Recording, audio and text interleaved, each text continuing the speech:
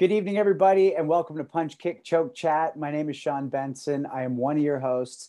I'm so happy to be here doing this conversation tonight. And we're just going to jump right in with a question that I'm really interested to hear our guest, Sensei Frenette's answer. Sensei, when you're so skilled in the martial arts, or when somebody is it hard to then move to the stunt world? And what are the challenges to make sure that the audience is picking up what's happening and that it's actually shown as real, but isn't the way it would happen in real life? That's a great question. Actually, you have to basically unlearn a little bit of what you learned, because as we all know, I mean, I say we all because I come from that industry now, but everything is cheated, and it's all depends on where the camera is. If it's over my left shoulder, right shoulder, or my partner's, in the fight choreography, I have to cheat my movement to make it work for camera. So very rarely, the technique's going to be in a straight line. So everything's going to be cheated, curved this way to favor this camera on the other side. So I had some situation over the years. For me, it was not hard to do a transition to that and being able to go back to the dojo and do it like we do it. But in some cases, like people when they're conditioned, I give you an example, like boxers and kickboxers that you used to fight, and they take a hit and it just go like this. There's no reaction. My motto is always what sells action is reaction. So if there's no reaction on the other side, then you can do the nicest kick, the Van Damme, jump spinning hook kick. But if the reaction on the other side is not equal to that sells that hit, it's pointless. So it's hard for some people to break that, mold that you have from the fighting arts into the film industry. Same thing with gymnasts. I had people from Cirque du Soleil, and they came and trained with us. I was always searching, new talent. You need new generation as people get older.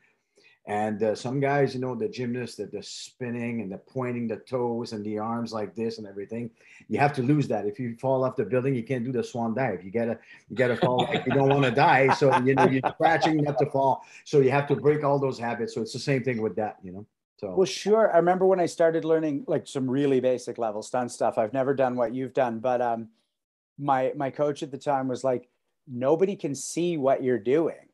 And I'm like, well, I know. And they're like, right, you need to show us the wind up. You need to show us the big wide kick. Because again, if there's a reaction, somebody's gonna be like, what happened? I don't even understand why that guy's on the ground right now. Exactly. Yeah. So as you're talking about that and you were sort of making motions, do you think it's valid to say that a lot of the reason why people throw such wide haymaker type stuff in the street is that that's what they see in the movies, and the movies is showing stuff going back to the cowboy silent movie era that's really exaggerated, and your average person thinks that's how you fight? What do you think about that? It could be because it could be because that's a reference for people. That's what they see. How many times you see a real fight in the street, and how can you pick up really what happened, because it goes so quick in real life, and it's so close that, they cannot. So what you see on TV or everything is exaggerated. So then, yes, that would be a good influence, I would say, for that, definitely.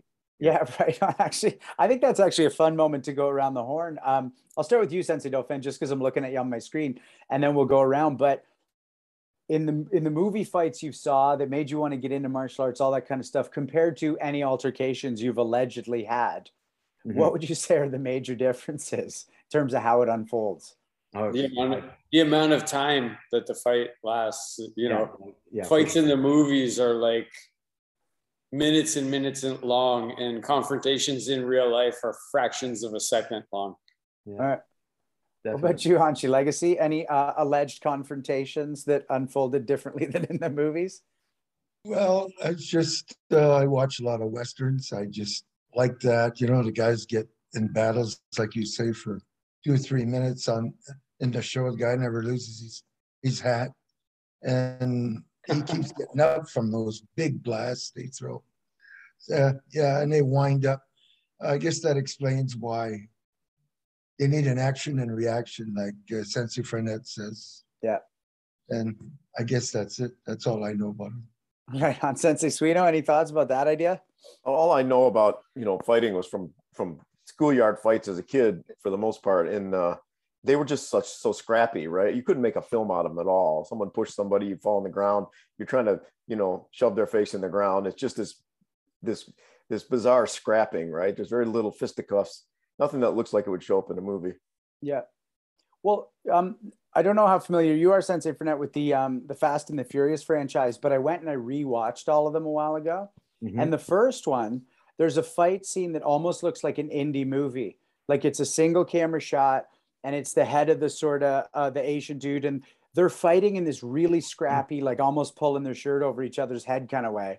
Right. And like 4 of the movie franchises later, they're like falling from space, hitting the earth, hitting each other with lead pipes, jumping over cliffs, and the audience just kind of gradually starts going with it. But one starts almost realistic, and one.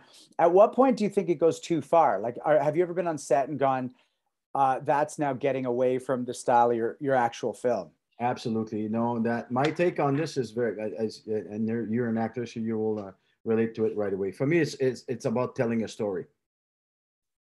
And there's 2 characters. There's the good guy, the bad guy. Where are we in the story? So what they do is very important, and it has a very strong impact on what's going to unfold after. So it's not just fighting for fighting, But if let's say your hero has got some values, and he's not going to spit in the face before he's going to hit somebody or do stuff that you would see in the street.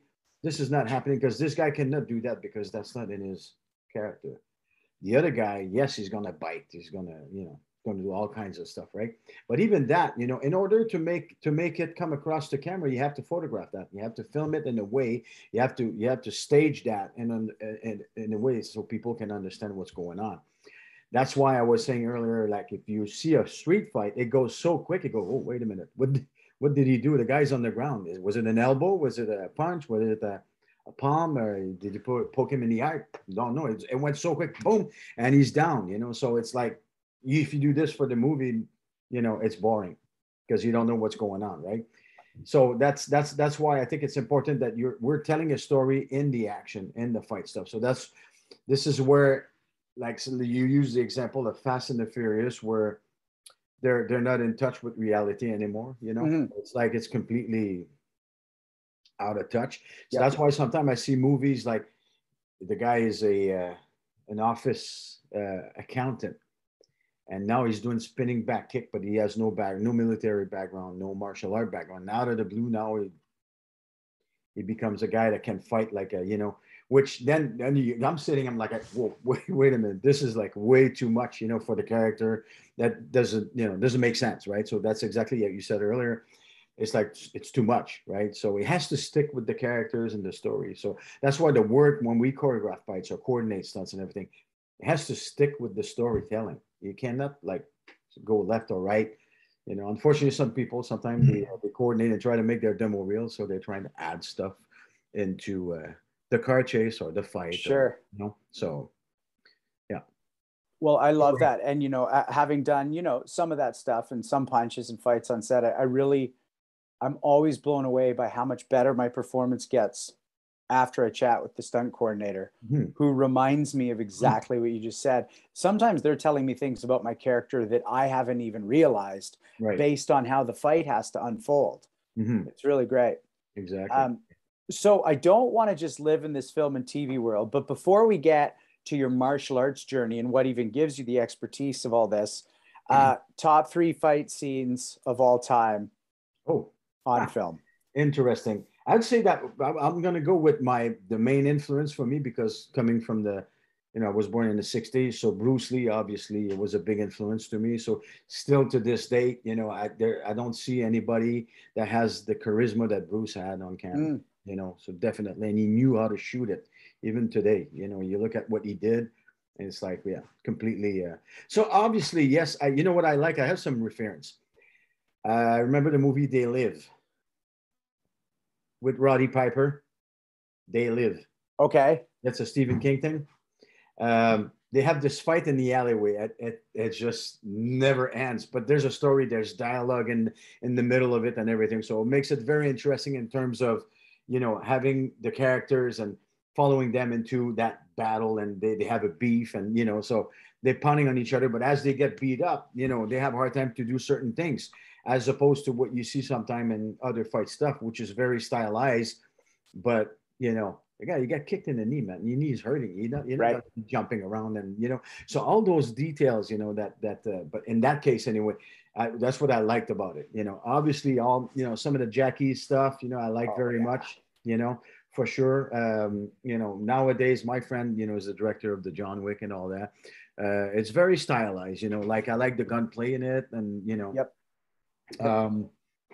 you know, Matrix was interesting, was a big eye opener, you know, for North American. But if you were following Hong Kong movies from before, you know, you'd see everything you saw in Matrix. We used to see it before, and, you know, in Hong Kong with Wu Ping. So, you know, obviously all these martial art movies had a big impact and very, very interesting. But again, it fit the genre, because those guys were like martial art expert, and it was justified to see what they were doing.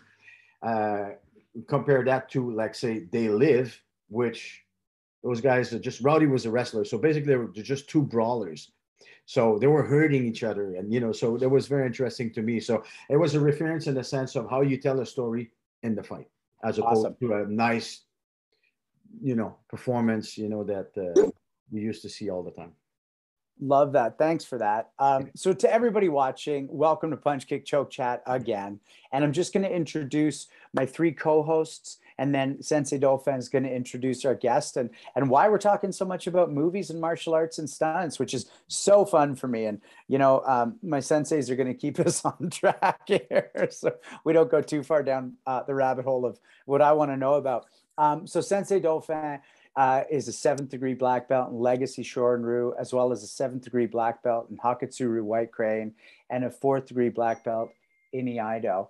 And Sensei Nicolas Suino is an 8th degree black belt in the Iaido, a 6th degree black belt in Judo and Jiu-Jitsu, and runs and founded the Japanese Martial Arts Center. And Hanshi Legacy is a 10th degree black belt, the founder of Legacy Shorin-ryu, and is the Canadian representative and a 10th degree black belt in Matsumura Hakutsuru White Crane.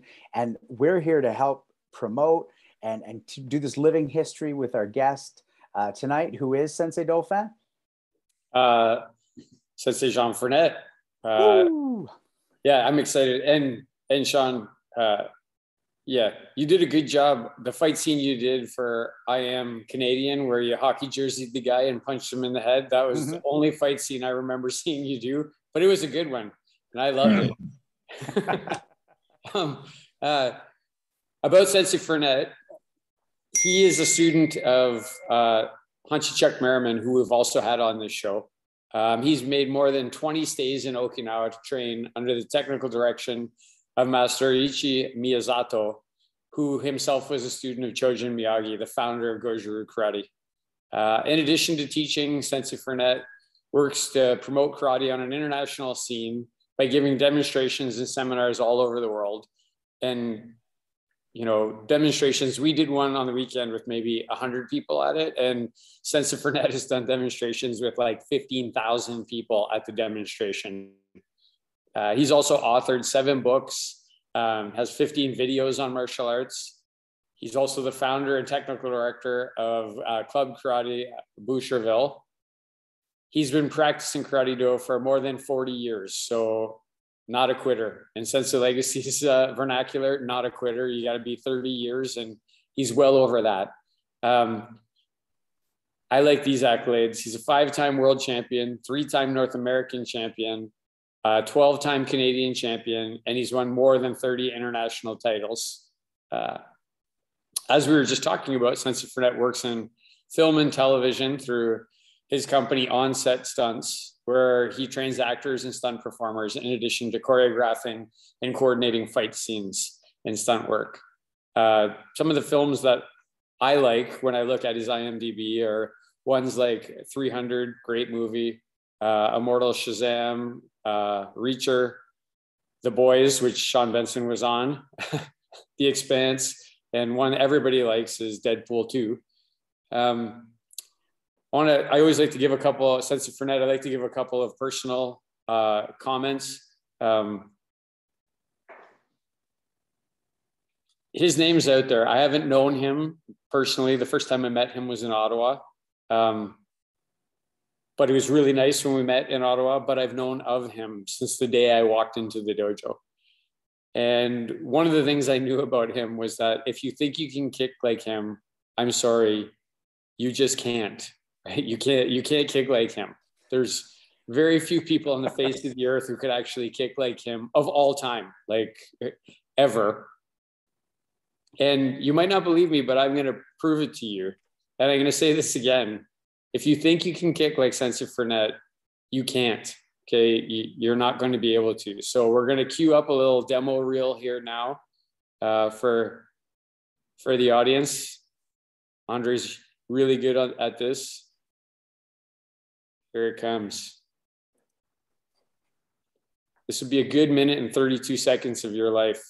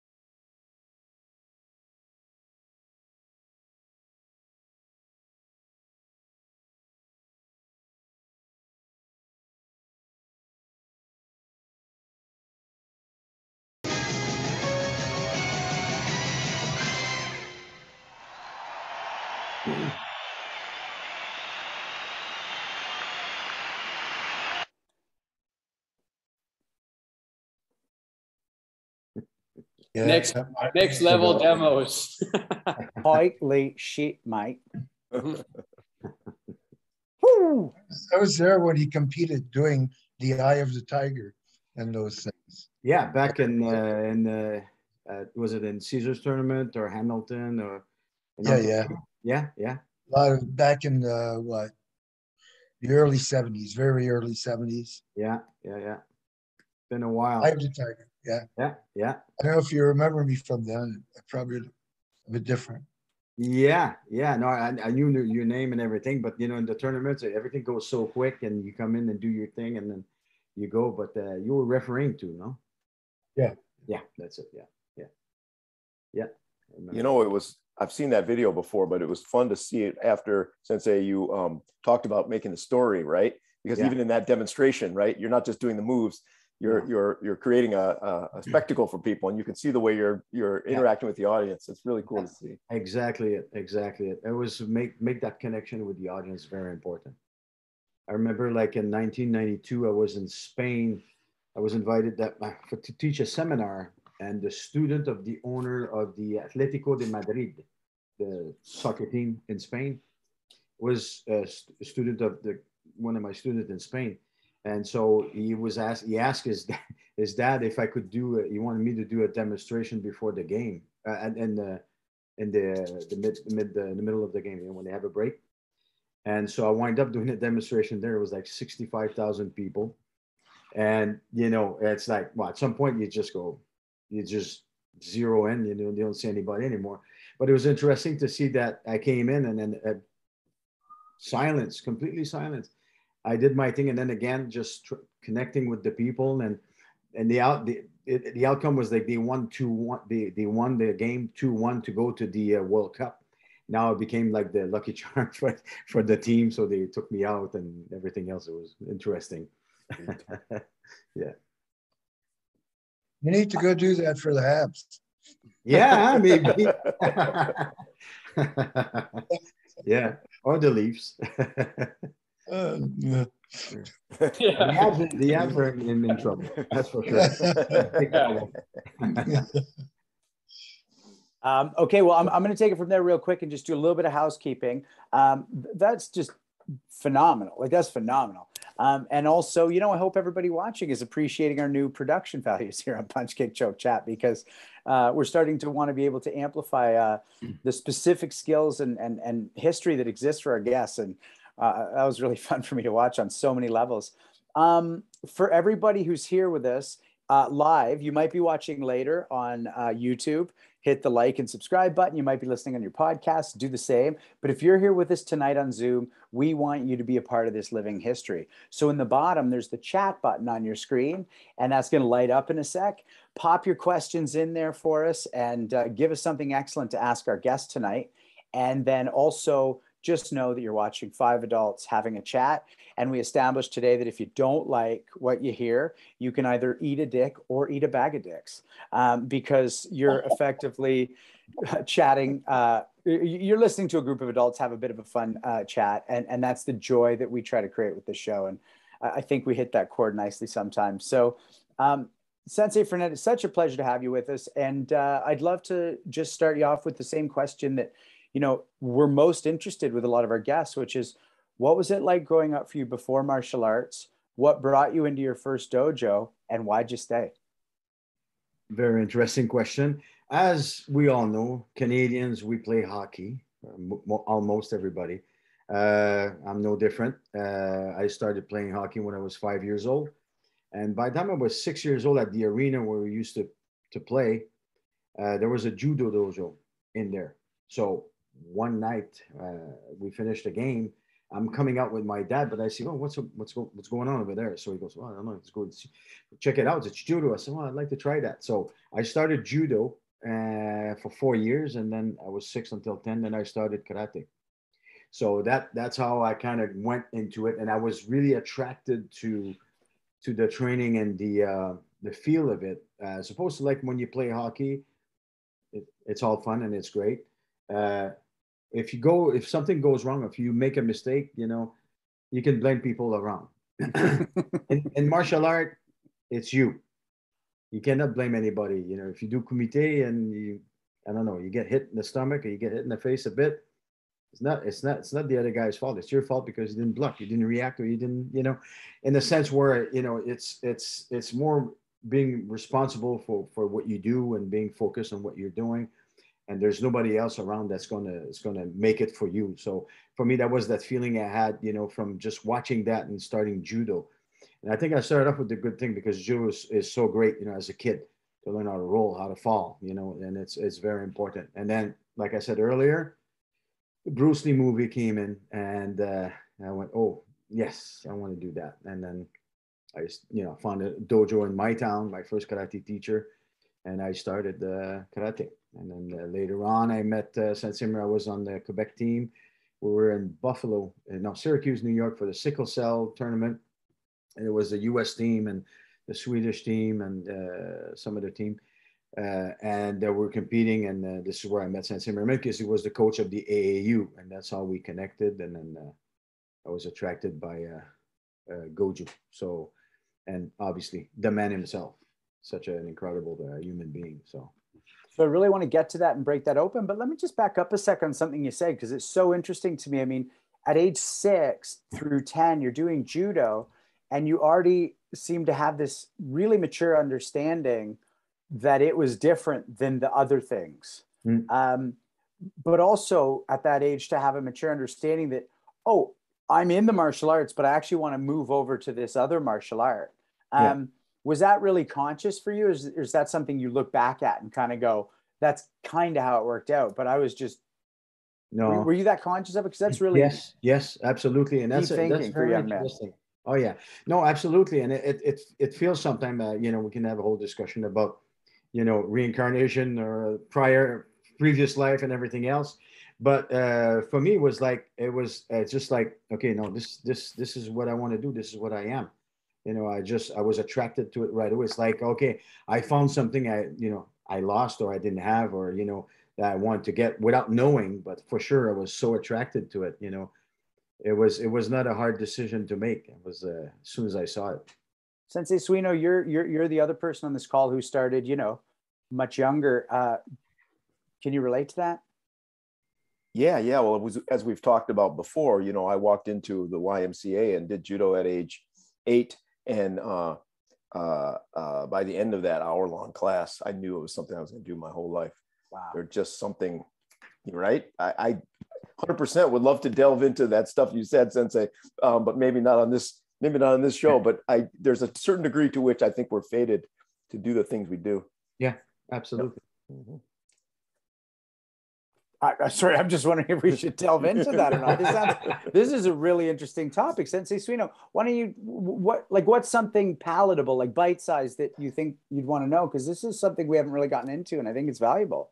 Well, there are a lot of us on this call and in past Punch Kick Choke episodes who have said, you know, I've stepped into a dojo and it changed my life, but also, you know, I knew within a day, a week, or a month that I was going to do this or something like this the rest of my life. Maybe we're backfilling the story, you know, from 40, 50 years out. I don't know. Because I owe everything I am to martial arts. So it's hard to articulate this without getting pretty wacky. Well, I like where we're going. Sensei Frenette, do you think that there's, you know, a version of yourself that existed before that just kind of I like the term you use, like you remembered something you didn't realize you forgot. Like, is that a real thing for you? Absolutely. I mean, you know, how could you be attracted to the Japanese culture? I mean, I'm Zen Buddhism practitioner since I'm 14 years old. So, and I read my first book at 14 years old from Alan Watts. It's just, like I said earlier, it's not something I was trying to think about doing. I was just like attracted to. It's like not thinking about it. This is what I want to do. I'm attracted to that. Why would I be so attracted to, like I said earlier, about the Japanese culture, Zen Buddhism, karate practice? I mean, any Budo. I mean, I was always been attracted. It's not because you do karate that you cannot have interest into other arts. That it's impossible to be able to do everything, but the interest to understand the art, the culture. I never get stupid things like I never get tired of eating Japanese, and I'm not eating Japanese food because I do karate. It's just because I like it, you know. So it's not something like, okay, I want to be like more Japanese than the Japanese. It's not that. It's just naturally attracted to that. If I fast forward like all these years of you know, doing Zen meditation and study on Soto Zen and then Rinzai and the philosophy that comes with it. And then when I went to Okinawa and I met my Zen master over there, Sakiyama Roshi, and he's from the school of Rinzai, which is the toughest one, the oldest one. And when I went to the dojo, if I can tell the stories, okay, yeah? Yes, please. Yeah, okay. Please. So I go over there. When I travel around the world, I don't like to be like a tourist, like get on the bus. I just walk and I just go with where my instinct, you know, takes me to. So I'm walking around. I went to visit Shuri Castle the first time I was there. I went to Shuri and then I'm walking around, wandering around in different street. I take small street and then I wind up in the street where there's a long steps going up, all in old stones, and you know, it's all used up. You can see the steps and all that. I go all the way to the top. What I see in front of me is a Zen temple. I didn't have any direction. I didn't have any buddy tell me, oh, you go over there and then you'll see this temple. So now I'm like, oh, already I'm like, wow. I go there and the doors are open. So I know how it works in the Zen do. So take off your shoes, you come in, bow, then you can say so you bow, asking, onegai shimasu, anybody there, blah, blah, blah, blah, blah, blah. Nobody. So I walk in, there's a Zen place, the kitchen, and then on the other side, there's a tea room, meeting room, and all that. Nobody. Turn around, go upstairs, and I arrive at the temple where you meditate. And I'm like crying because I wanted to be there for so many years, but I've never been there before for real. I've been reading books and practicing Zen meditation, but in the real temple, in the real place, the real deal, you know, it's so. I'm like there for 5 minutes. I can't move. I just in awe with everything. It's sinking in, right? And I feel so much at home when I'm there too. And that's the interesting thing. I come back downstairs. I go around, nobody. I bow, put my shoes, bow, turn around, and there's this little man, bald head man, is right there. Didn't see him before, he's just there. And I go, oh, onegashi, blah, blah, blah, blah. And he goes, what are you looking for? So I'm looking for Zen.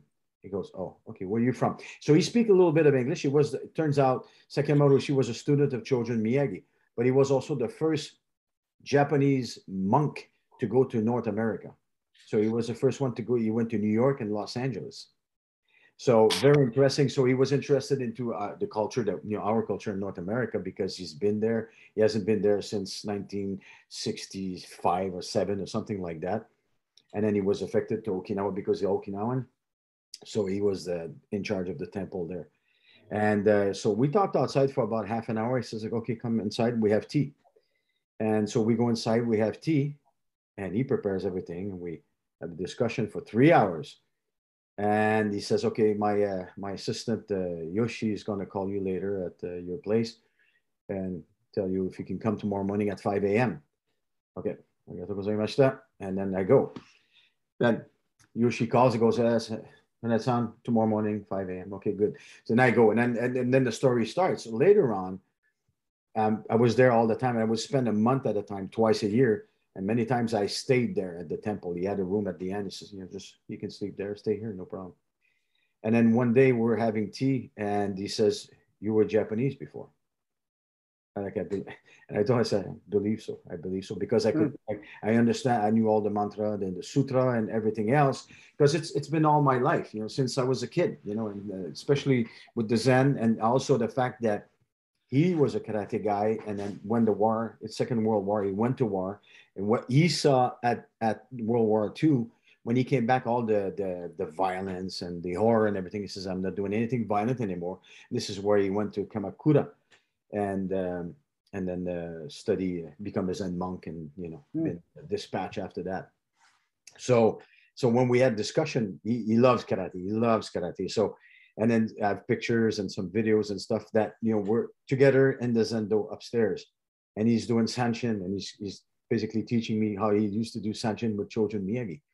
And he loves his kata seipai. So we do seipai, but he says, don't tell anybody, but I'm saying this now, but he was very fond into karate, and very important to him to make that link between karate and Zen and the philosophy that comes with it together, and how it complement each other. So it was very interesting. And then later on, I don't know, maybe 7, 8 years after I was going there all the time, he did a little ritual called Ishin Denshin, which is from my heart to your heart, or my soul to your soul. And he gave me his kimono, his personal kimono. And then some people, some of the people that the pupil over there, some of the students, they were a bit they weren't comfortable with that. And then at the end, it was saying, see things as they are. And basically that comes back to what I was saying earlier. What were you before you were in this body?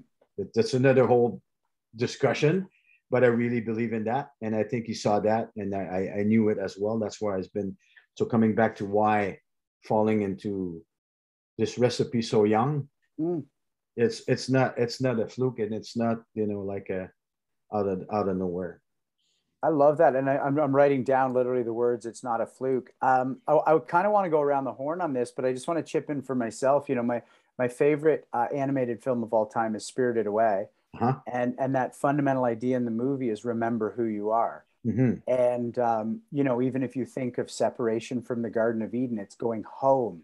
It's all the heroic journeys are about getting back home. Mm-hmm. And while I'm not sure exactly what I think reincarnation would be, the idea that we have a home that even predates our familial home, I think that's an innate sense in all of us. I think that's why all those stories and myths have to do with, I need to remember who I am and reconnect and get home. Hanshi Legacy, I think this is something, we want to go around the horn on, is the idea of Zen and karate, the way Sensei did it. And also, maybe the remembrance of something before what we think we know. Anything you want to add or talk about with that?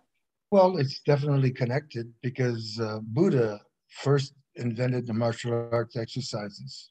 And then the 38th Zen Buddha walked from India over the Himalayan mountains and into China and he was then the first Chinese Buddha, and it came from them because the monks were sitting around meditating, and they needed to keep themselves in a little bit better shape. So we made up these 10 basic general body movements of the martial arts. So without trying to go any deeper than that, it definitely is connected. Thanks, Hanshi. Yeah. Fighting, for instance, is you must empty your mind so that everything or anything can happen. If you have something in your mind is already full. It can't receive anything else. So martial arts is a very good physical foundation for Zen. Thanks, Hanshi. Sensei Dauphin? Listen, you know, like on the previous podcast, I said I have a degree in history, but my minor was actually in theology. So I've read about these things and thought about these things and studied these things a lot. I never really thought about it actually until Sensei Frenette started to talk about it. That my whole life, my whole conscious life, I wanted to be a martial artist. I bought every book I could buy. I watched every movie I could watch. If I could get in a dojo and train for 2 seconds, or if somebody said they knew some martial arts, I was asking them to show me something. When I got to school, I was very enamored with Japanese culture. I studied it. I read into, again, it's a good question that Sensei Frenette asks. Why?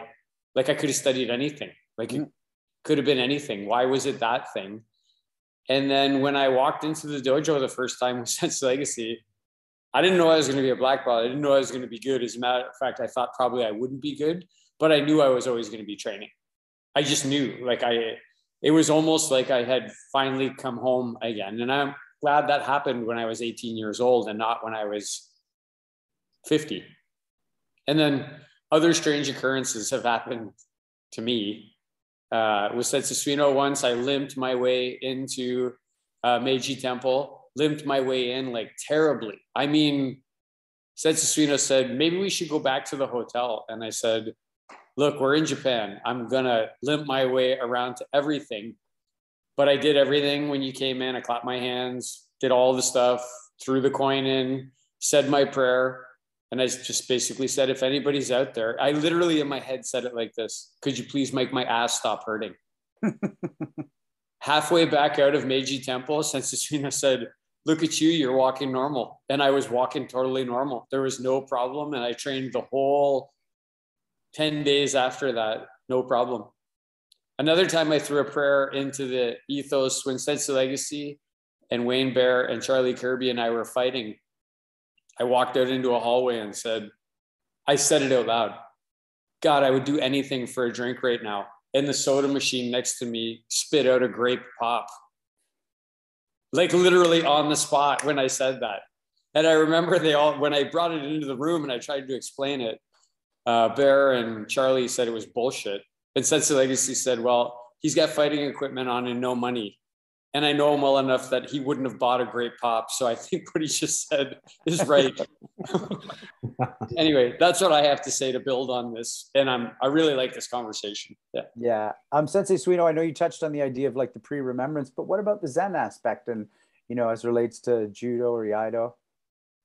I'm a acolyte of Zen. I've studied it, and I'm just absolutely tickled that Sensei Frenette mentioned Alan Watts, because that's how I got into Zen as well. In college, I don't know how, I stumbled on Alan Watts' book, blew my mind.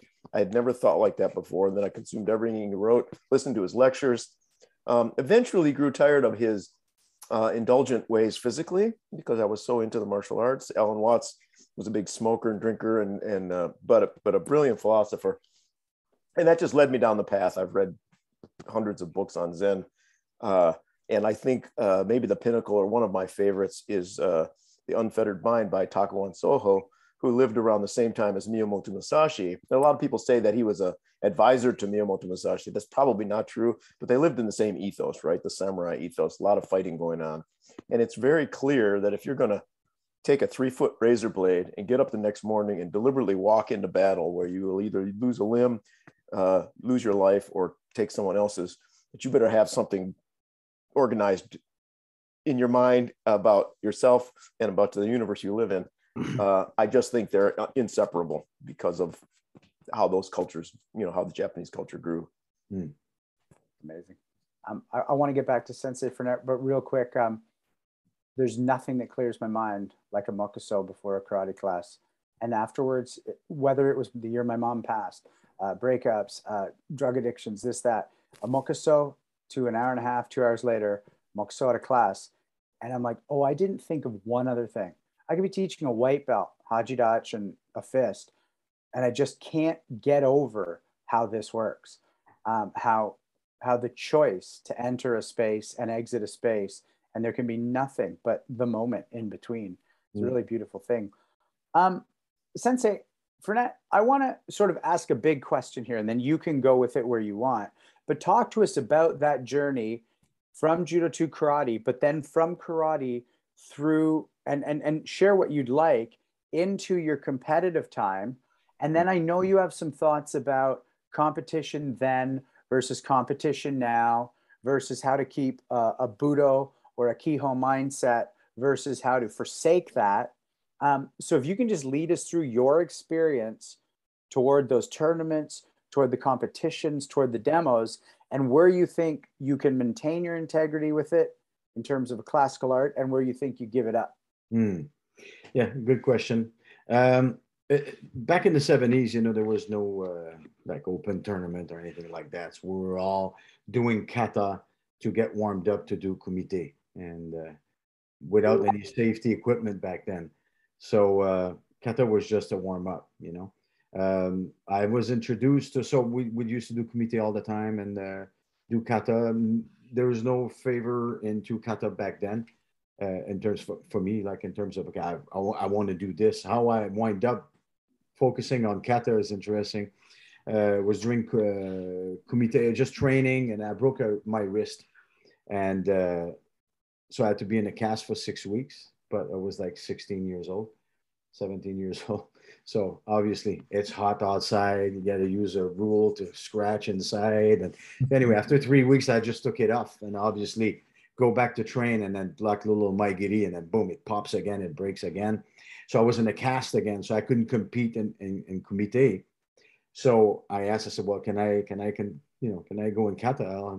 I got a cast that's up to here, so it's not too bad.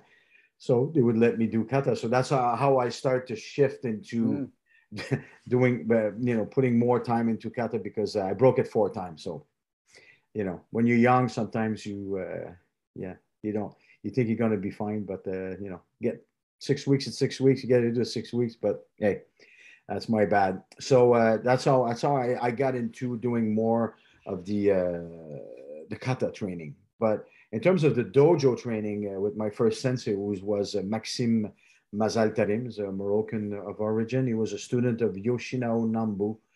Nambu was in the Shitoryu Shikokai with Chojiro Tani.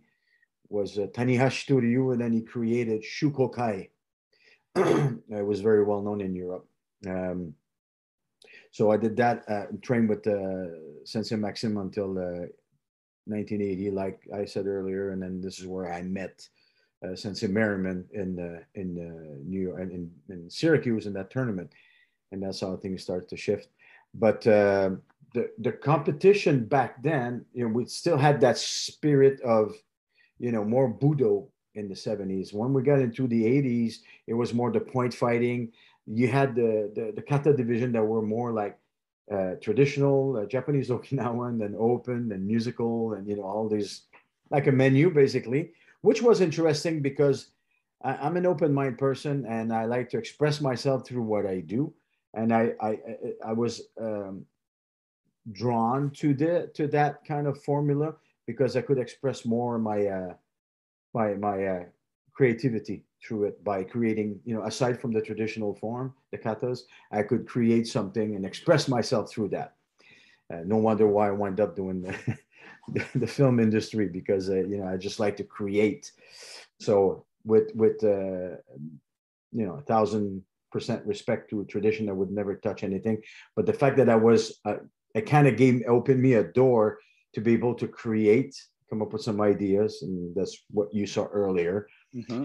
By still using good Kihon, good basics, but also, trying to represent karate in a different form, so people can appreciate, when you train, how the level of your ability, how high you can bring it, by doing that kind of formula, as opposed to traditional kata. Well, which is fine. I'm all good with that, but it's more, this is how it should be done. If you do goju kata, anything that is kansetsu giri, yokogiri, geidan, it's geidan. There's nothing higher, so it wouldn't make sense for like a lot of people sometimes do, let's say, kurunfa, and you start, and then instead of doing the knee kick, you do a high kick. It doesn't make sense. You know what I mean? So you don't touch tradition. It's there and it stays like that. But the open tournament formula gave me that opportunity to express myself through it. And so that was basically it. But parallel to that, in the dojo was still traditional training, because I knew that you cannot derive from that in order to stay focused and stay in line. So, and obviously tournament is one thing, and I was always aware, because of my traditional karate training and also the Zen training, about, the mind. So I was never like, how can I say, detached from the tradition, because of the open tournament and all the flashy things that were going on over there. To me, it was like, okay, I'm going out there to express myself. Then I go back to the dojo, and it's the white gi, and we keep going like this, and that's why I owe this to my first karate teacher, and obviously to Sensei Merriman, guidance, in terms of the training. And so, yeah. And then you look at today. Yes, Sensei Legacy. Oh, I'm sorry. That was a signal for somebody else. Oh, okay, because I saw your fingers. I said, yeah, well, I just wanted you to finish first. Okay. And so basically it. And then I look at today how the open tournament, people don't come necessarily from a traditional background. They come up and they got good acrobatic ability. They can do those 720 and all these things. But like I always say, I mean, I personally, I look at the footwork. And then right away you see there's no basics there, because every time they do a kick where, like a double twist hook kick, they land, they off balance, and they go into another spinning, because there's no rule. And I remember back in 1982, when I went to 1992 in Spain as well, I was invited by WKF, back then WUKO, to do a demonstration of musical kata at the World Championship in Granada. And the president back then was a French president, and they wanted me to also make a presentation, because they had the IOC representative over there, about how it would be like a formula, the way we see it. I mean, the open circuit, the way I saw it, what kind of regulation, and how can we make like a merger between traditional and the open, and based on an Olympic formula. So what I had put together, based on what the tournament rules that we had with the WACO and all that, is like a formula like you see in ice skating, figure skating, where you have compulsory, like then you have the freestyle and everything. So I came up with that thing back then in 92, where you do traditional kata, then you do bunkai, and then you do the open form. The freestyle. So they loved the idea and everything, but obviously back in 1992, there was a lot of thing going on between WUKO and ITKF with Nishiyama and all that. So it never saw the light. But anyway, it was an interesting experience, and just to demonstrate that the World Championship, something different to the world. So, but what you touched on really helps guide us into one of our first questions from one of our viewers. So it's pretty straightforward, from Paul Dupree. Nice to get your question. Could you please ask Sensei Frenette when, place, and time? So in which place and time did you first perform your musical kata in public? Oh my God. I got to go back in the history a bit. The first time I saw musical form was at a tournament, Bill Pickle tournament in Brampton. And I saw there John Chong, who's a student of Jun Rhee, Junior was doing the classical music with the forms and all that, and it was Cynthia Rothrock and a couple of Gary Michak. Those guys was doing Superman music and all that. And that's the first time I saw it. So I'm like, okay, now I see those guys the way they kick. I see those guys, I can do this.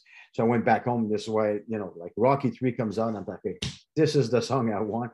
So I had the guy, that was working, like cutting, splicing, music and all that. So I had it cut in a way that, you take out all the words and stuff like that and start to put together the kata, the choreography. So the first time I did it was, God, good question. I think it was at Eye of the Tiger was during a couple of kickboxing events organized with when Jean-Yves used to fight in Montreal at Verdun Auditorium. Was one of the first time I did it there before I went to some tournaments in Caesar's tournament, Borkowski and Etobicoke, and then in New England, in Boston, and so on and so forth, and New York and everything else. Yeah, so we're talking about like a late 70s, early 80s there. Yeah. Right on. Yeah. And Hunch, you had a question a little earlier I want to come back to. Yes, I just wanted to know whether your kicking was a natural or an acquired skill.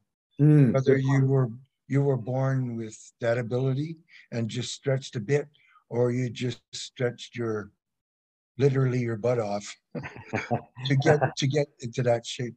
Yeah. Well, it's half and half. I mean, I'd say that I have a natural flexibility in me. Like, when I started, even when I was beginning like a white, yellow belt, I was already doing almost done on the split on the left side, not on the right. And then I was going pretty low already at the beginning of my karate training. So it didn't take long. It took me like within 3 years, I was doing all the splits because I was doing it like all the time, stretching, and doing all kinds of exercise. So it's a mixture, of a natural ability and some work, for sure. And I still do today. I have the same flexibility. I stretch to maintain 15 minutes a day, and I still use the same routine that I have in my books and all that. And it works very well. But the thing is, like, you have to stretch every day, And some of the days, when we're at the dojo, and then you stretch more, do more kicking and everything. So, but yeah. So I guess I was lucky a bit. You picked your parents well. Yeah. I want to go back to something you mentioned where you were in Syracuse, I think you said, and you bumped into Sensei Merriman. Yeah. Yeah. What was it about that changed your path? What was it about that meeting? What was it about him? And I'd like you to talk as much about him as you'd like. Yeah. It sounds like that really changed your trajectory. It changed my life. Sensei Merriman was a good friend with my first karate instructor. And my first karate instructor, went from doing karate, and he got into more of a Tai Chi kind of practice. So that kind of not forced me, but when I saw his new direction he was taking, that kind of had me start to look, options, or a way of, pursuing karate. I didn't want to do what the direction he was taking. And that's where it happens at the same time that we were in Syracuse, and I was with Sensei Merriman, and then student Domingo Llanos, who's amazing karateka. And so we got along really well. And I, saw Domingo performing, and we had some discussion with Sensei Merriman. And then I went after that to Connecticut to his dojo to train, and just fell in love with Goju, and obviously his teaching, the way he teach, the way he was, and his take on life, and always being a person where his perspective is always, like we would see people that do, because, like in every style, there's different version of katas, and, when you're young, you say, oh, that's not the right way because it's whatever. He goes, no, it's okay. It's just different, So it was never a judgment on, okay, these guys are wrong, we're right, or that kind of mentality, you know what I mean? So right away, it sets the stage, in terms of open mind and accepting that things are different, and, which is okay, there's nothing wrong with that, So yeah, Sensei Merriman is an amazing human being in terms of as a family man, but also is teaching, his passion for karate, And it's interesting because he had the saying, he says, karate is not what I do, karate is what I am. Mm. You know, and that says a lot when, you know, and I can confirm that many times. I mean, he's just karate, you know, it's just karate.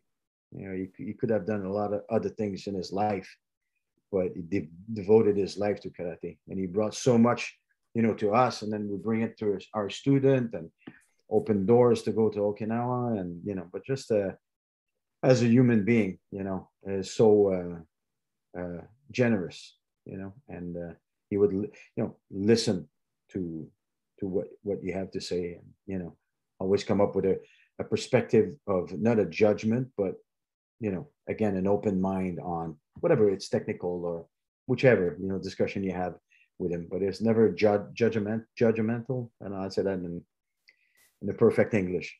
Yeah. And I once had the opportunity, and it put me into great shock, that he competed while I was refereeing. Uh-huh. I thought to myself, geez, what am I going to do here? Look at this guy. He's gonna do kata. How am I gonna give my score for a guy like this? Yeah. When all was said and done, he blew everybody away. Yeah. It was in his days of competition.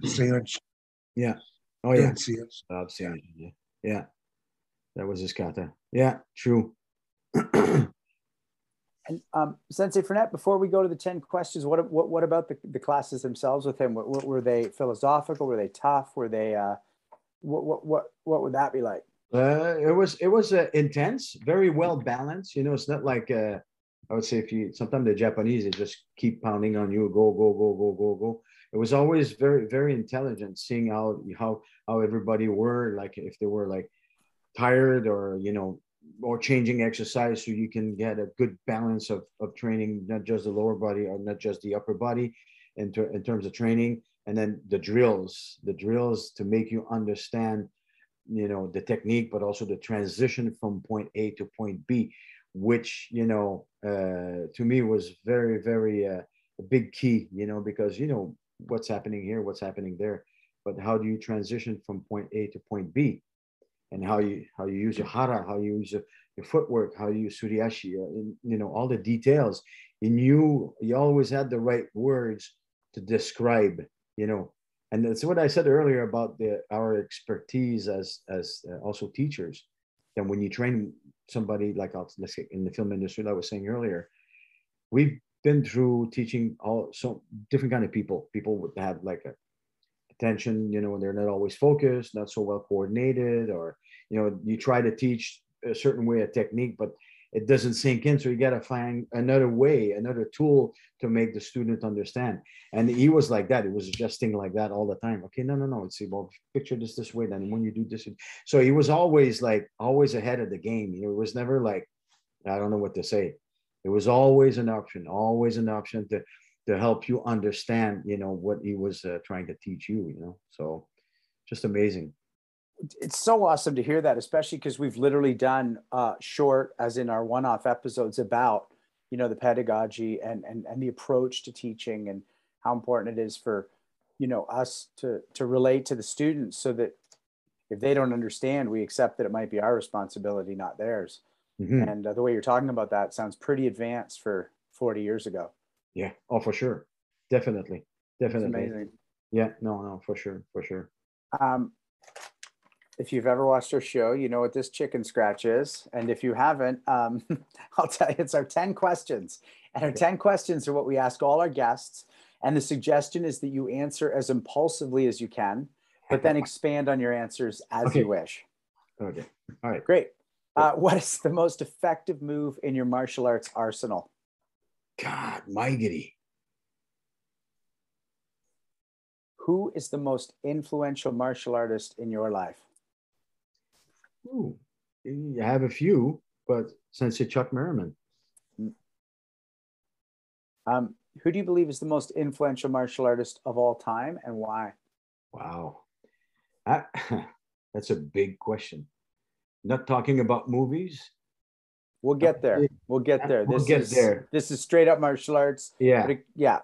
I'd say Sensei Merriman and Ego Nomorio.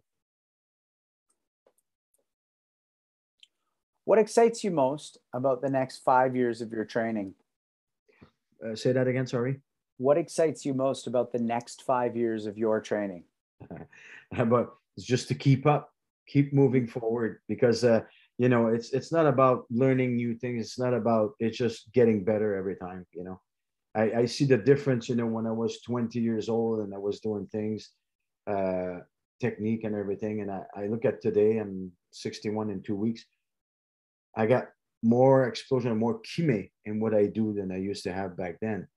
And it comes from relaxation. So the understanding of when we talk about go ju, and what's the percentage of go versus ju and the technique, the go is that kime. The ju is the relaxation. Explosion comes from relaxation.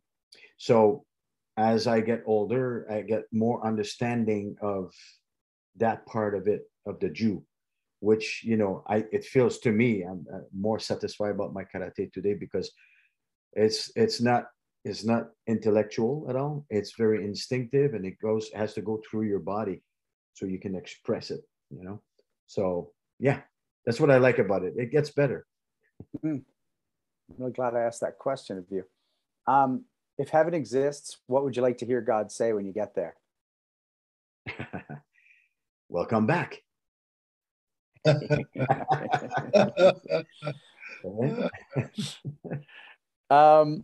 you have a favorite film and television martial artist? Well, definitely. And by the way, sorry, Sensei, if I may, that you've watched and that you've worked with, because you have that unique perspective. Oh yeah. Well, for sure, Bruce Lee, because it was such a big influence to me. Like in martial art, who did I work with in the martial art world? I came close to work with Jackie, but it didn't happen. Jet either. Not many of them. I spent a couple of years with Van Damme, which, I knew Jean-Claude. That's a long story. I knew Jean-Claude from 1976, 77 in the south of France, because him and his instructor, they were like affiliated with the Nambu Sensei, the first Mike Sensei's teacher.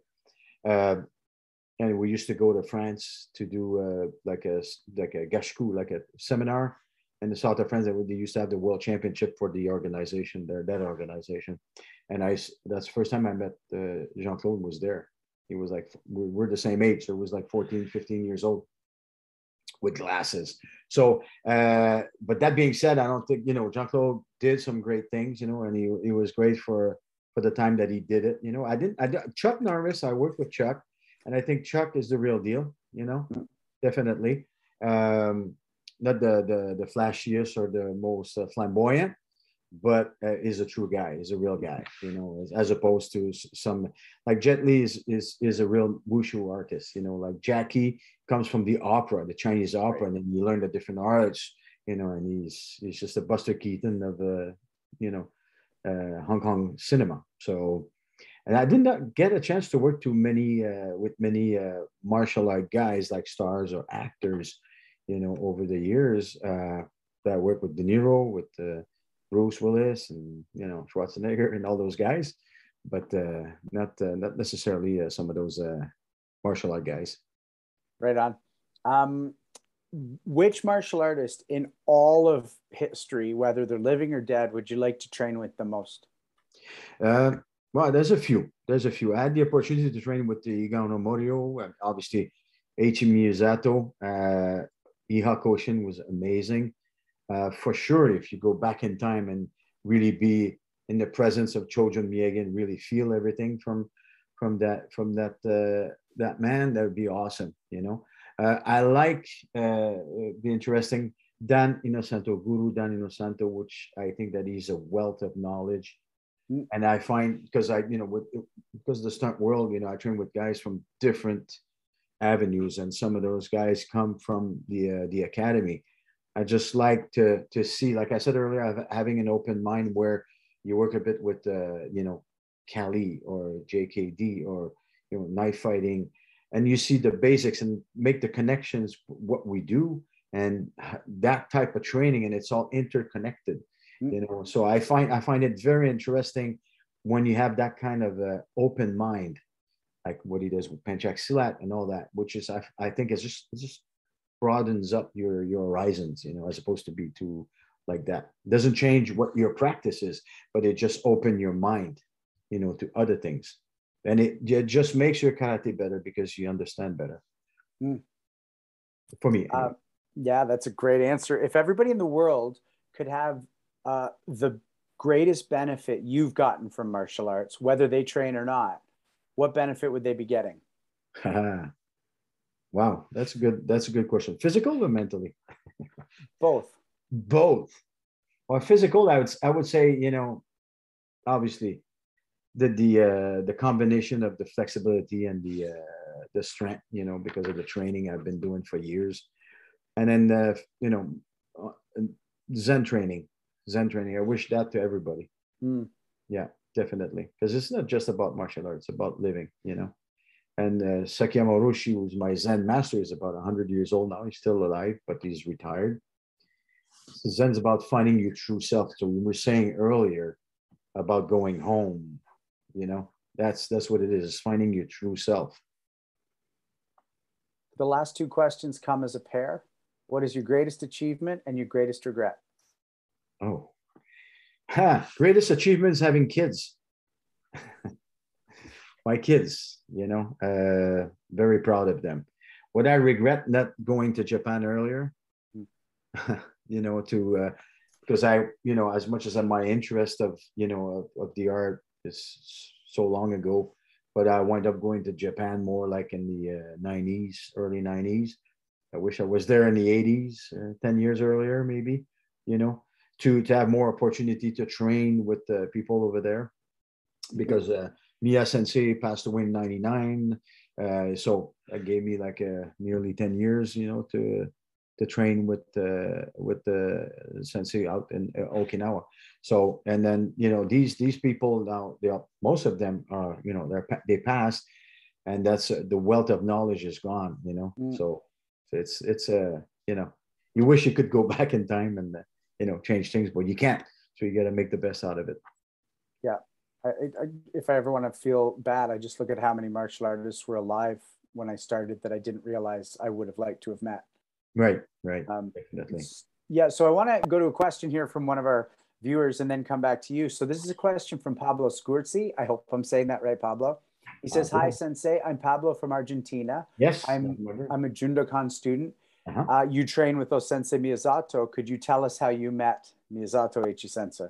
I met Miyazato Sensei through Sensei Chuck Merriman. Sensei Merriman was in Okinawa first, and then we went with him. We were introduced to Jundokan because in order to get to Jundokan, you had to be introduced by somebody that is a member. So Sensei Merriman went there back then through Yasuda Sensei.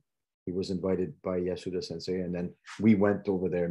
I say we's Sensei Merriman's student, to Okinawa. And like I said earlier, I would do, after that, following that first introduction, I would go there twice a year and spend a month at a time just to train. And remember, after 3 years going over there, 3 times a day, just go to dojo, and in the morning early, I would go to Zen training. And then 3 years, Miyazato Sensei, I come in the morning to train at 10 a.m. And he comes out and goes, "No training today." I'm like, "Oh boy, what did I do? You know, there's something wrong." He goes, No. You come here 3 years now, every time just training. You don't visit the island. Now today I take you to the island. So it was very generous. It was very, we would go to his, you know, favorite soba house and everything else, which is, you know, it's gold. You know, when you say about what I was saying earlier about going back in time and having the opportunity to spend more time with them, you know, that's something that you wish you had, you know. So that's how I got into Jundokan and training with Miya Sensei. And back then, but everybody was at Jundokan. If people know the story, the history. But Iha Sensei was there, Hichiya Sensei, Teruya, Mine, you know, and obviously, you know, Taira and everybody else, the other generation. So it was just amazing training over there. It was packed of like high level people training every night. They would work during the day and then come work, you know, train at night and then go out for drinks until 2 a.m. Then we do the training after our training, and then they would go to sleep and then go back to work and come back the next night. So amazing. It's just amazing lifestyle. Yeah. Sensei Suino, when he mentioned, going there for 3 years, not seeing enough of the sites, you really started nodding along at how important that might be when he named those students at the Jundokan. Where do you want to go with this, or what do you want to ask, or what do you want to add? Well, I guess just taking that idea further, Sensei, once you started exploring Okinawa a little bit, what was that like? I've been there, but I didn't spend any long periods of time there. I'm curious what your experience of Okinawa was, not just in the dojo, but kind of outside in the communities. Very interesting, because I was, before, we knew about the Japanese karate, whether it's Gojukai or Shitoryu and the different, seminars I took before in North America or in Europe before going to Japan. The mentality is very different. The Okinawans, it's island mentality. It's a bit more laid back, very generous, always smiling, not so stressed up like in Tokyo or Osaka. And also the fact that you go to Jundokan, in particular Jundokan, it teaches you to be responsible for yourself. You have to come in. There was no official everybody line up and mokuso, and once in a while. But most of the time you would come in and you have to show that you can handle yourself. You do your mokuso, you do your junbi, you do your warm up, and then you start training. And if you train, then they come to help you. So it's very different. Some people, got a big dog here. So what if you would go there and wait, then you would wait. They would say, well, what do you do? Start training, So a very different approach. And once in a while, obviously you get the organized class, but in general, me as Ato Sensei, I would come in, especially in the winter time. I'm the only guy there, during the day because everybody's working. But I would come in, it's open. I come in, you get changed, bow, mokuso, do your warm up, start to train, and then he comes downstairs. He goes, oh, Johnson, kickside H, and you do your kata, and he corrects you, doing one more, mochido. Then he goes, okay, do this, and that. He goes, and you keep on training. If you don't train, he's not going to come back. So you keep on training. Then he comes back. Okay, Saifa, and then you just keep on going like this. So that's what I meant by being responsible, as coming to the dojo, and then you have to be, you don't have to wait for something. You train, and then things going to happen. Very different. But then at the same time, it's over. We go out, eat and drink, and very, very lovely people, very smiley, and also they have their own, language, Hogan, and just wonderful people. Very different. We have a comment here. He says, "Hi, Sensei. This is not a question, but a comment from David Lagaci. I hope I'm saying that right. I just want to say hi to Sensei, who gave me my Shodan back in 1998 in his dojo in Boucherville. Oh, I yeah. I had the chance to have several seminars with Sensei Frenette. Good memories. I used to train with Sensei Claude Dalpé in Saint-Julie. Since then, still practicing, still in love with martial arts, mainly because I used to want to be like Sensei Frenette. And he says I used to have his poster where he's doing the splits on the Porsche. Yeah, that's right. I used to do a commercial, an ad for Porsche in Germany. Yeah. Nice. Do you remember what year and model? It was a Porsche Speedster. Woo! It was a very unique model, and was it the 1989 about? Yeah. Well, nice. If you had a 1989 Porsche Speedster right now, it'd be worth about $300,000. So I wish. Yeah, you and me both. I want to ask you a question right now, and we are nearing a little bit of the end of our time, but we're not there yet. You're the only person on our show who's consistently talked about Zen training. And then I went and did Zen training. It's one thing for us to have our own practice of it, but you're going and training Zen. What would that look like? What would a Zen training session be? Well, Zen training session, if people know a little bit about it, it's very simple, but it's the hardest thing to do, obviously all the ceremony and the bowing and, the sutra, the Hanya Shingyo and all that. But the hardest thing to do is to sit, not thinking, and just breathe. So, sometimes we say about Sanshin that what the three things, Sensei Mary also say three things: posture, breathing, attention, right? On what you're doing, like being in the moment. Same thing with Zen. So you're sitting and, and the half lotus or lotus with the hands fixed on one point, but you're not thinking, you're not, you know, you have to chase those whatever ideas that go away, and at some point you become, you know, you're breathing. So it's the hardest thing to do, is to become one with your breathing, with the moment now, here and now. That's what we say, you know, and Zen very often. And that's why I say, like, karate is an active Zen, because it should be the same thing. The mind should be the same way. You know, it's all about the attention, the breathing, the posture, you know. So that's basically it. After that, it's just a, you know, regular ceremony, you know, ceremonial, you know, bowing and some, you know, because you do also the walking halfway through, but also you get the kyosaku, which is the stick, you know, and you have to ask for this, you know, to go, and then they tap you and everything. So, but other than that, it's very simple. But it, like I said earlier, it's the hardest thing to do, to sit, perfect posture, breathing, and be in the moment. It's funny because I'm sure you know, like in Okinawa, like Kyoide Shinjo and from Uechi-Ryu, the big guy, Yoshita Katara from Matsubayashi Ryu, so all people that are a good friend of mine. And they say, "Oh, Johnson, I don't know how you do this." I'm like, "What?" He goes, "Every morning you go there to Zen. I can't do this." I'm like, "I mean, you guys are Okinawan, you Japanese, you don't do that." I understand. He says, "No, I can't do that." You know, so it's not easy. It's not easy. People think it's simple, you know, but no, it's hard, but it's rewarding, because once you get into that zone and you start to let go, then you become that, at that moment, that breathing, that inhale and exhale, and you become one with yourself. That's the hard part. Then it should be the same thing when you do kata, when you're performing, when you're training, it should be the same thing. So thanks for that. Hanshi, when he was talking about that, you were really smiling at the idea of the kata and the karate being that.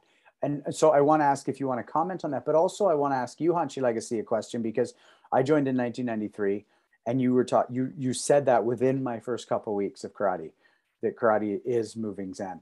Where did you learn that idea from? I think it's a general common knowledge. I thought that everybody realized that it was Zen in that way. A lot of it has that, the way it flowed on me was the samurai, when they had to face their opponent. There was fear, but in order not to have fear or any intent, you had to completely empty your mind, because that's where the fear comes, right?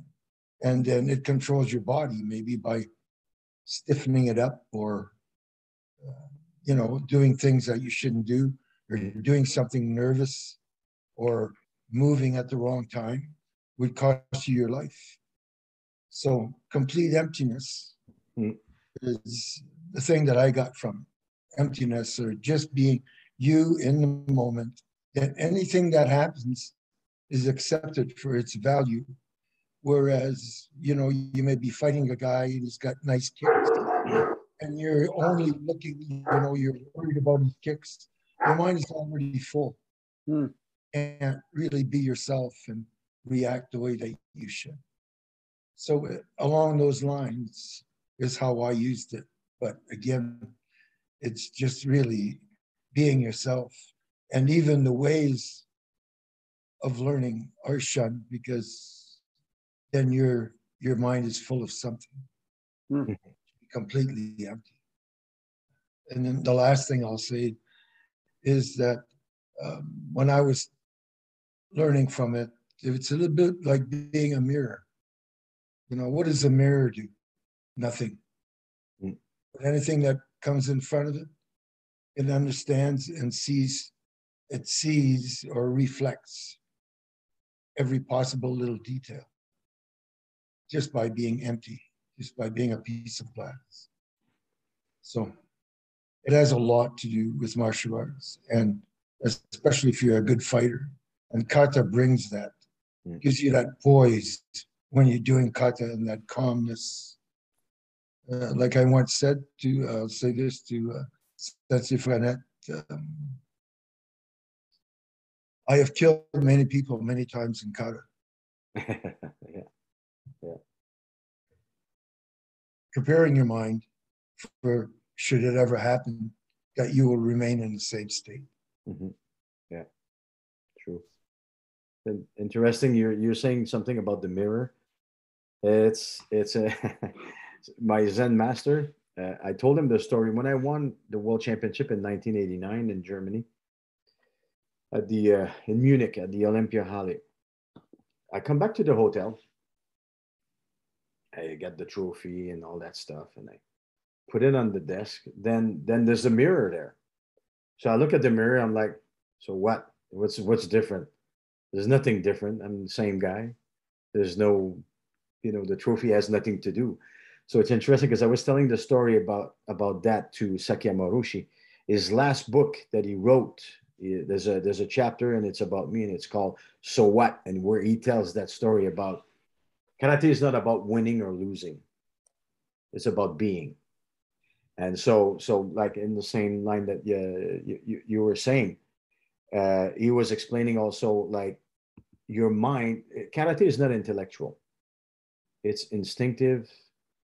It's a feeling. It's not something that you have to evaluate. Oh, he's going to do a round kick. By the time he's doing the round kick, now the brain goes and the signal goes and it's too late. So he was giving the example, like if you have a little pond or a lake, your mind's got to be, like you said, still, empty, like there's no thoughts. So your lake is very calm. Yeah, there's nothing. As soon as you throw a little rock in it, what happened? Ripples, right? So he was giving the example of the same thing. It's like your mind's got to be like that very quiet pond, or lake. And as soon as your adversary will make a move or come up, then it's like the rock coming into the pond, and that creates that ripple, and which is that reaction that you will have, that will be, in sync with what's coming towards you. So it was the whole concept about the Mushin, which is no mind, basically. Achieve that is not easy. That's why those other friends in Okinawa goes, I don't know, I can't do this. It's not easy. But that's what makes it very unique and worthwhile to pursue. Until I hit my 40s, I meant it when I said I'd rather be punched in the face repeatedly than sit quietly in Zazen. Uh-huh. It changed when I hit my 40s. I started to enjoy my time with myself alone still in a way that I didn't know how to when I was younger. Sensei, I don't know if you've watched any episodes or not, but what we like to do is go around the horn to take pause on our time with you, which is obviously flown by. I could chat with you about all of this I could chat with you just about Zen for another 3 hours, or sit quietly and ponder Zen together for 3 hours. But I do want to let you know that we'll go around the horn and we'll say some thoughts. And then the last word will go to you before it comes back to us for a little bit of housekeeping. Hanshi Legacy, what do you want to say about our time with Sensei Frenette? It's nice to reacquaint with you. You probably didn't know me as well because I was younger in those times. By that, I mean in martial arts. But I watched you several times. You were always the guy to watch. But now to know that you've filled your life up with emptiness and that you've trained in Zen and all these other adventures that you've taken. I admire your effort to improve yourself and understanding of what really matters. Thank you. And I hope that we'll talk again. La prochaine fois, we'll parler en français. That's okay. We'll go half and half. Yeah, I appreciate it. I look forward to it. It's great. I really enjoy it. Thank you. Yeah, definitely. Thanks, Hanshi. Sensei Suino? Sensei, I'm so delighted that we were able to meet this way, and I certainly hope we can meet again. I just love the echoes of the way you've lived your life. You've painted a wonderful picture of staying in the martial arts, making it your life or rediscovering it, and traveling to Okinawa and back, and then the impact you've had on the world of cinema here. Just I'm deeply grateful for the time we spent together. No, same here. Same here. Thanks, Sensei Suino. Sensei Dauphin? Sensei, I always, since Frenette, I always write a bunch of notes to prove to you that I've been listening to you. And also because I like to reflect on them later. Even though I could go watch the episode again, I still like to look at my notes because they're my thoughts. But before I met you in Ottawa, I had only known you from, hearing the whispers in dojos and seeing you in Black Belt magazine and various images of you. But tonight was really, really eye-opening and very informative. And I really enjoyed the discussion, specifically around Zen. This is the first time we've ever cracked that open on this show. Love to have you back again sometime to talk about it more just in detail. We do these shorts. It would be great to do a Punch Kick Chat short with you about Zen. But tonight, I liked when you were talking about the action and the reaction. Right? I think that's actually something that maybe even you talked about it in a film context, but I thought that's actually something good for the dojo as well. It's not only good for film, it's good for here as well. The action and reaction. So many times you mentioned Bruce Lee, so it's clear that he is a person who really inspires you to want to be physically good and help you pursue martial arts. I really liked when you said the movie They Live, and I was like, why do I know that movie? And I couldn't remember until you said Rowdy Piper. And then I was like, now I remember that movie. Like, you're the first one to talk about a great fight scene with a great old school, real, true WWF, but it was still the WWF wrestler, right? Like many people, says Frenette, you started in judo, but not in the YMCA. You're Canadian, so you started in a hockey rink, which is great. I think it's really cool that you've been a Buddhist since you're 14 years old. That's a really good piece of information that everybody should grab onto. I think it's cool that you stayed in a temple when you were in Japan, and that you thought you were Japanese before, and that's what they said to you. You were Japanese before. That's really expanded my mind to conversations since the Legacy and I have had, and really enjoyed hearing that. You're one of the people that said that kumite led you to kata. Most people say the opposite, right? That kata, that kata led them into kumite, but you broke your hand and that's it. I really gotta say, your deep respect for Hanshi just shines through. Like, it's something that is, this weekend, a lot of people said it to me about the way I treat my senseis, Sensei Suino and Sensei Legacy. They praised me for the way that I treat them. And it's clear that you do that for Hanshi Merriman as well. And I hope everybody learns that lesson. We should all be treating our sensei with that type of admiration, gratitude, and respect. Next 5 years, keep moving forward. I think that's all of our goal. Like, let's just keep getting better and moving forward. Sensei Legacy said the same thing about God. He just said welcome, and you said welcome back. Sorry, I don't mean to make a bad joke here, but when you said welcome back, I thought of welcome back Carter for just a second, right? You wanted to train with Chojin Miyagi. He's on my list. I would love to have trained with him. You said this too. I'm really a person, Sensei, who words go in my mind and then they cause me to expand and think and think and think. And you said, it's not just about martial arts, it's about living and finding your true self. You said that. That really resonated with me when you said that. The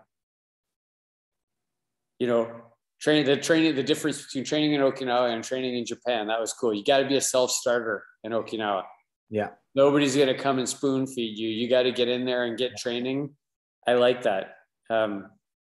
Sit, breathe, don't think, become your breath.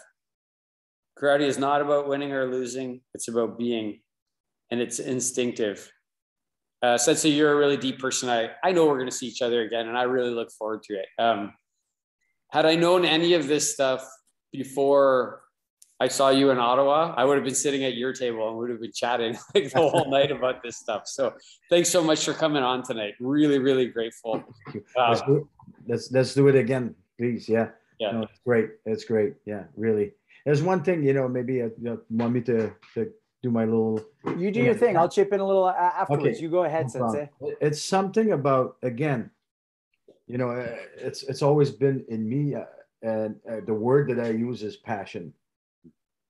You have to be passionate about what you do, and Sensei Merriman was the same way, and that's why we connected, because we don't do we didn't do karate to do karate. We didn't do karate to say that, oh, I'm a black belt. We didn't do even, the dojo and everything. It's all about passion. It's all about evolving. It's all about communicating that same passion to the students. I did the same thing with my kids. We don't do, like, some people ask me, do you have a job? I don't have a job. I work in the film industry because I'm passionate about the film industry, and karate and Budo is a passion. It's a way of life. So it's not about the dollar sign, it's about passion. And I think that is very important, because you can see right away somebody does something out of passion, does not come out the same way as, any other kind of motivation, So passion is, for me, the most, the key word that I could say that, I use all the time, and that's what I communicate. And I think the way I am, that hopefully people feel it. It's a passion. To talk about this, we can go on for another 5 hours if you want. I got no problem, because it's passionate. It's just there's so much to say about it. The reflection about all those thoughts, the mind, the body, how that we get that balance in our practice, but also in an everyday life, because karate is not just in the dojo, it's all the time. Thank you for that, Sensei. And thank you so much for your time. The only thing I want to add is just when you talked about the ability to physically express through not just the kata, but the musical kata, while still keeping your roots in the classical. That feels like the story of my life. I started martial arts classically before I became an actor, before I became a professional dancer in any way. And the idea that I keep that classical root, no matter what my artistic flowering might be, it's the grounding I needed. And I don't know that I'd be alive without it, but I also don't know that I'd be alive without the expression. And I really like the way you talked about both. I just want to say thank you so much to our behind the scenes team. I'm not kidding. I can be glib on this show, but when I talk about the upping of our game with our video, if you look at our YouTube channel, we're starting to add just, more current graphics. We're really excited about that. We're so excited about this show, and we're so excited about the things we're bringing to you. The quality of our guests has always been top tier, but we want to make sure that the quality of the show matches. So thank you so much to our team. That's Robert Schlumsky, Mike Russell, Victoria Feth, Justin Shea, Alden Adair, and Andrei Sedishev, because you just keep up in the game, and then we have to keep up in our game to keep up, and everybody wins. Sensei Dauphin, you want to tell us anything that's coming up, or should we just say good evening? Honestly, Sean, we will have stuff coming up. We've got some shorts in the bank that we're going to push out, but we've all been a little bit busy over the last couple months. And so hasn't been an opportunity to line a couple things up, but we will. And we'll be back in a week or two. That's great. And with the glorious weather out there, I think a week or two to enjoy that and then catch up on our shorts is a great thing. Everybody, thank you for watching. Senseis, thank you for letting me be a part of this. Thank you guys. Thank you very much. Yeah, amazing. Night. Let's do it again. Sensei Legacy, hope to see you again soon. Thank you guys.